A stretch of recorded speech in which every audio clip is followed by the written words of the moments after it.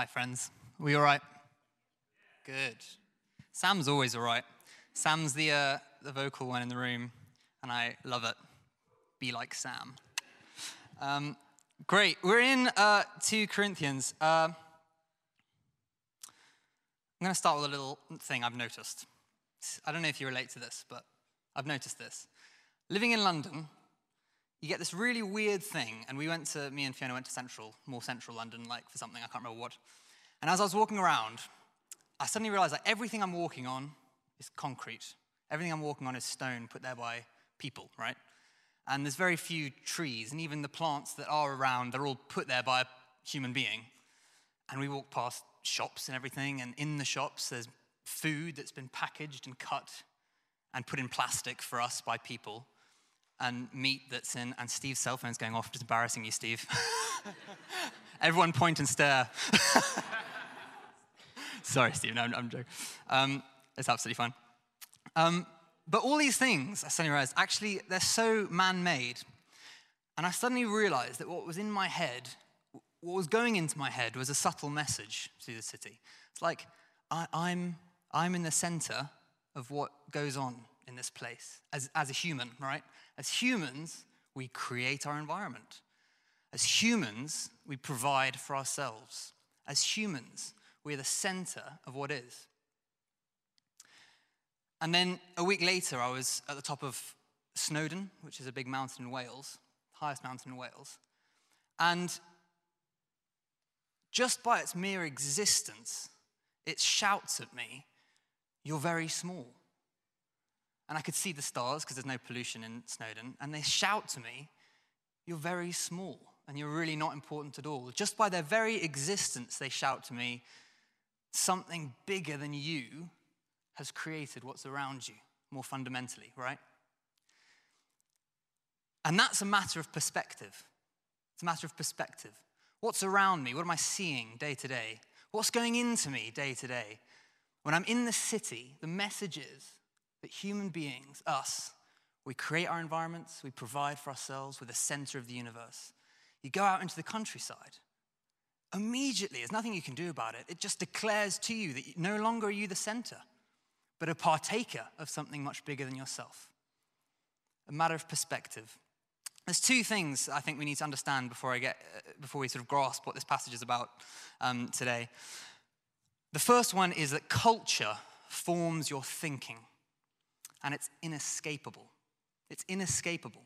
Culture forms your thinking. It's like, it really is as like a fish, couple of fish swimming in a pond saying, "Do you believe in water?" No, I don't think so. I don't think it actually exists.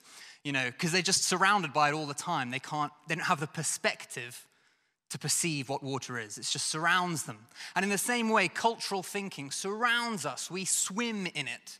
We're surrounded by it all the time. And let's make no mistake, that forms our thinking. And when I was younger, it took me a while to understand that, because you're really arrogant when you're young because you don't know what you don't know. And so you really do think you've got the perspective on everything. You know what I mean? Like, I can see everything and I understand how it all works. And it takes growing up a little bit to realize, blimey, I'm formed by a perspective. And we see this on social media, all the time. We'll experience it all in our lives all the time. That's why you get radicals coming out on social media, because the algorithm feeds them the same stuff and the same stuff and the same stuff, and they lack perspective. So there we go. Culture forms our perspective. So your perspective is limited, and there's thinking that you're bringing here. There's thinking you're bringing as you read this book that you don't necessarily realize is there. It's like a lens on a camera that you're just looking through, and you think it's implicit. You think it's just meant to be there, but maybe it's not. There's the first thing. The second thing is something about Greek culture, which is who this was written to. In Greek culture, they put a heck of a lot of emphasis on appearance. And the way someone dressed, what they were dressed in, the size of their house and the quality of it, how much money they had, how successful they are, how well-spoken they are, the quality of their rhetoric, as they would say. That really mattered in Greece. Like, really, culturally, that meant a great deal to them. And actually, what they concluded was, the more of that stuff that you have, clothes, house, money, success, the more true your religion must be. That was how they equated things. So it meant that if someone came along and said, well, I worship the goddess Artemis, and they're like a super important, powerful person, you're like, oh, well, it must be true, because their life is winning. So, maybe Artemis is like the right one to follow, and then someone else comes along and they're even more powerful and important. They're like, I worship Zeus. And you're like, okay, maybe Zeus is like the right person to like go and worship. So they really have this thing in their culture where it's like the more successful someone appears, the more true their religion must be. Enter Paul, who wrote our letter today. Paul has no money. He's literally living in poverty, living in a tent. His clothes are raggedy. It's pretty clear from this that he's actually not particularly good looking, bless him.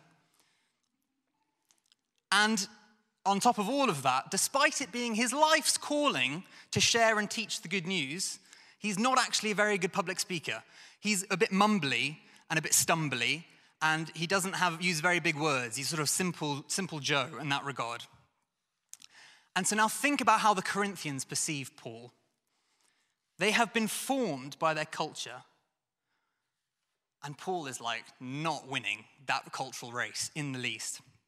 And so here we go. This is the context that Paul is writing this letter into. He's written, we know, 1 Corinthians. So that's the first letter he writes to this church in Corinth, in Greece. And he explains the gospel, and it's all lovely. He plants the church, they all love him. Something happens between then and now, writing to Corinthians. It seems like, implied by this letter, that a lot of the Corinthians have basically said, Paul, something's wrong with this guy. Something's deeply wrong with this guy's message. This religion cannot be true. Look at this raggedy, poor man living in a tent. It cannot be right that Jesus is therefore the king. And we've got all these other people who are also like claiming to follow Jesus, but they're successful businessmen, and they're dressed in really nice stuff. And the Corinthians are swayed by these people. And Paul is so annoyed by this. He is like, you're thick, Corinthians. You're thick. Shall I tell you why you're thick? Because you've forgotten the central point of Christianity. What's the central thing about our faith? It's about a man who died, poor, naked, bleeding, bruised and bloody, hung up on a criminal's cross where he suffocated to death. That's a central thing of our faith. Corinthians, you're thick. How can you possibly say that because I'm not rich and powerful and good looking and handsome and all this stuff, that I'm less true than Jesus Christ, who is the center of our faith? And then we get to this passage. So we get to chapter 5 of 2 Corinthians. And what Paul is doing in this passage is he's challenging their perspective. Your perspective, Corinthians, is culturally based. It's culturally formed. He describes it he sort of mashes together a whole bunch of metaphor. He says it's like, your perspective is like a tent, right? Temporary accommodation. In my case, I would call it emergency accommodation. It's made by human hands. It's mortal. It's formed by sight. What you can see has formed your perspective. And then he contrasts it with what it should be as a Christian. Guys, it should be based on the truth. It should be not like a tent, but like an eternal building that'll never go anywhere. It should be not made by human hands, but given to you by God. It should be not mortal, but eternal. And it should be dictated not by what you can see, but by your faith, what you believe. And that's where we get that really famous verse in the middle here. We live by faith, not by sight. That's what he's saying. You're formed by culture and the stuff around you that you can see, the water that you're swimming in and breathing, the cultural thinking that is forming your life and is inescapable, has begun to form what you believe. So he's challenging their perspective. Okay, it's a really simple word, because the only thing really left for us to answer, actually, I think that's crucial for us today. There's a lot we could go into. It's quite a technical book. But all I want to really answer today, how do you fix your perspective? How do you fix your perspective? Prudence, could you grab me that? Thank you very much. Cheers. Actually, would you come with me, actually, for a moment? And could you just take it with you? It'll unspool as you go down the middle of the Thanks, Prudence. This is all very exciting. I really hope I'm holding the ouchy heads. I really hope I'm holding everyone's attention. All right, here we go. How do you fix your perspective? First thing I want to suggest, think long term.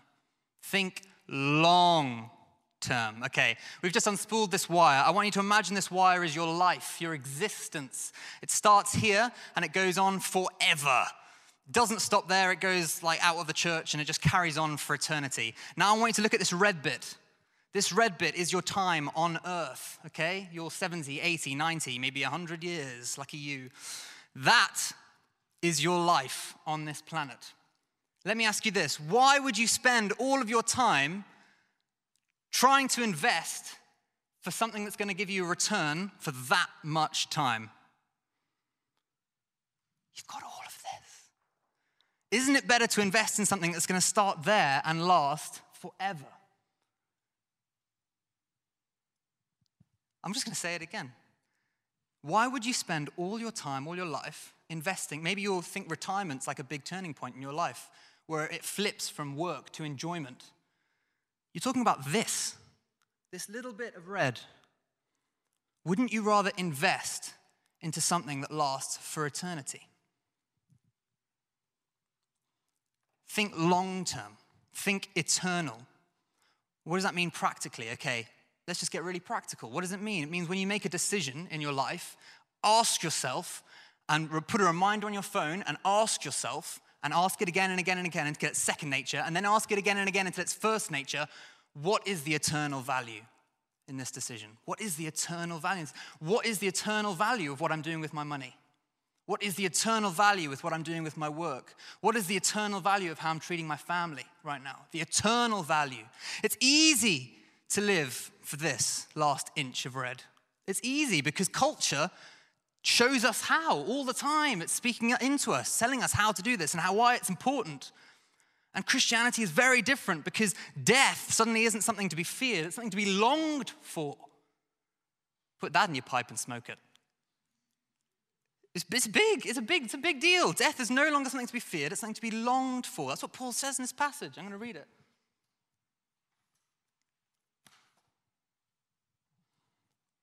We know that this earthly tent we live in, that's the body, but Paul's obviously also speaking to the fact that he lived in a tent, is destroyed. For we know that if this earthly body we live in is destroyed, we have a building from God, an eternal house in heaven, not built by human hands. Meanwhile, we groan, longing to be clothed instead with our heavenly dwelling, i.e., longing to go from red to black here, longing to go from death to true life. Think long term. That's my first tip to how to fix your perspective. Secondly, lift up your eyes. I love that Rachel read Psalm 121 because we didn't talk about that. It's just happened, which I love because it means the Holy Spirit's on it. Listen, Psalm 121, lift up your eyes. I lift my eyes to what? The hills, the mountains. From where does my help come? The maker of heaven and earth. The mountains are telling David, who wrote the psalm, I'm not the center. God's much bigger than I am. So lift up your eyes. Okay, how do we do this? I'm just going to do a little book recommendation here. This is Richard Foster's Celebration of Discipline. I recommend this very, very highly. Richard Foster, Celebration of Discipline. If you want to write it down because it is worth getting this book. A Path to Spiritual Growth. He calls spiritual discipline a door to liberation. This is how you lift up your eyes in a spiritual sense. This is actually how you do it. The inward disciplines. You meditate, you pray, you fast, and you study. The outward disciplines of simplicity, solitude, submission, and service. And finally, the corporate disciplines, confession, and worship, and guidance, and celebration. That's how you do it. That's how you do it. You want to fix your perspective, and I really recommend you focus on fixing your perspective from a godly perspective. You think long term and lift up your eyes. Lift up your eyes. In worship, in spirit dwelling, that's the meditation, the solitude, the silence, the fasting, the prayer, taking time to still your heart so you can start hearing the voice of the King, so you can start hearing the melody of heaven, start dancing to it in the present. Celebration and thanksgiving. And finally, in the Word, because the Word being Scripture, the Bible, and this is the last thing I'm going to say really, but the Word is just very simply, there's not a lot of literature out there that is speaking authoritatively on eternity. But this is. There's not a lot of literature out there that is talking about what your life's going to look like for eternity. There's a heck of a lot of stuff we get on the last inch of red, right? On enjoying your life and building your success in this life. But not a lot talking about eternity. But this is. There's not a lot of literature that claims to be inspired by the Spirit of God, specifically so that we could understand what he wants from us. But this is. It is impossible to read this book, actually, for any length of time and think that you're still the center and still be trapped up in the perspective of culture. So I would just encourage you to read it. If you haven't read it before, I'd start with John's Gospel, New Testament. If you want to know how to live in the world effectively as a Christian, I'd say go eat popcorn. Galatians, Ephesians, Philippians, Colossians. It tells you very clearly how to do it. It's a brilliant book. And if you just want to connect with the Lord and change your perspective on the fly, as I would say, go to the Psalms. Read them. I lift up my eyes to the hills. From where does my help come from? The maker of heaven and earth. The owner of all things. The maker of the seas and the deserts and the things. The Psalms go into this. They say it. And your perspective can change. Advantages of that, as the passage says, I'm reading verse 6 here. Therefore, we are always confident. This is what happens when your perspective shifts into heavenly perspective. You're always confident. And know that as long as we're at home in the body, we're away from the Lord. We live by faith, not sight. I can just suddenly hear like the Bible being read to me in a mechanical voice. There we go. Eternally confident. There's a passage that just says, always be prepared. It's in 2 Peter, to give a defense or a reason for the hope that you have. You know, if you want to be an effective disciple of Jesus and you want to see people come to know the good news, which I hope you do, because why wouldn't we want people to know the best news ever? We should have a defense for the hope that we have. The hope that we have. What is the hope that you have? Well, it's that as you age, or as you experience sickness, as you experience your body slowing down, getting injured, getting injuries that are long-term, we don't see them as things that are leading to this horrible marker of death. We see them now as signs pointing to something so much bigger than we are. An eternal life with Jesus, an eternal life with Jesus. I can't describe to you what that looks like particularly. I can't try. I believe the Holy Spirit is in you as a guarantee and a deposit to whisper about it to you personally. So I would just encourage you to go and listen to him. But equally, if you want to know what heaven's like, I'd encourage you to live a godly life and go there to see it yourself. Let me pray. Is that all right? Let me just pray, because, sorry, it's a bit bitty, this sermon. But there we go.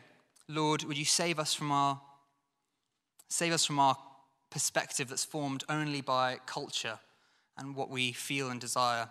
Save us from a limited worldview that can lead us into all sorts of messes, right? Like, if we don't have the perspective, we can walk into stuff that we, like a trap, or, it's awful.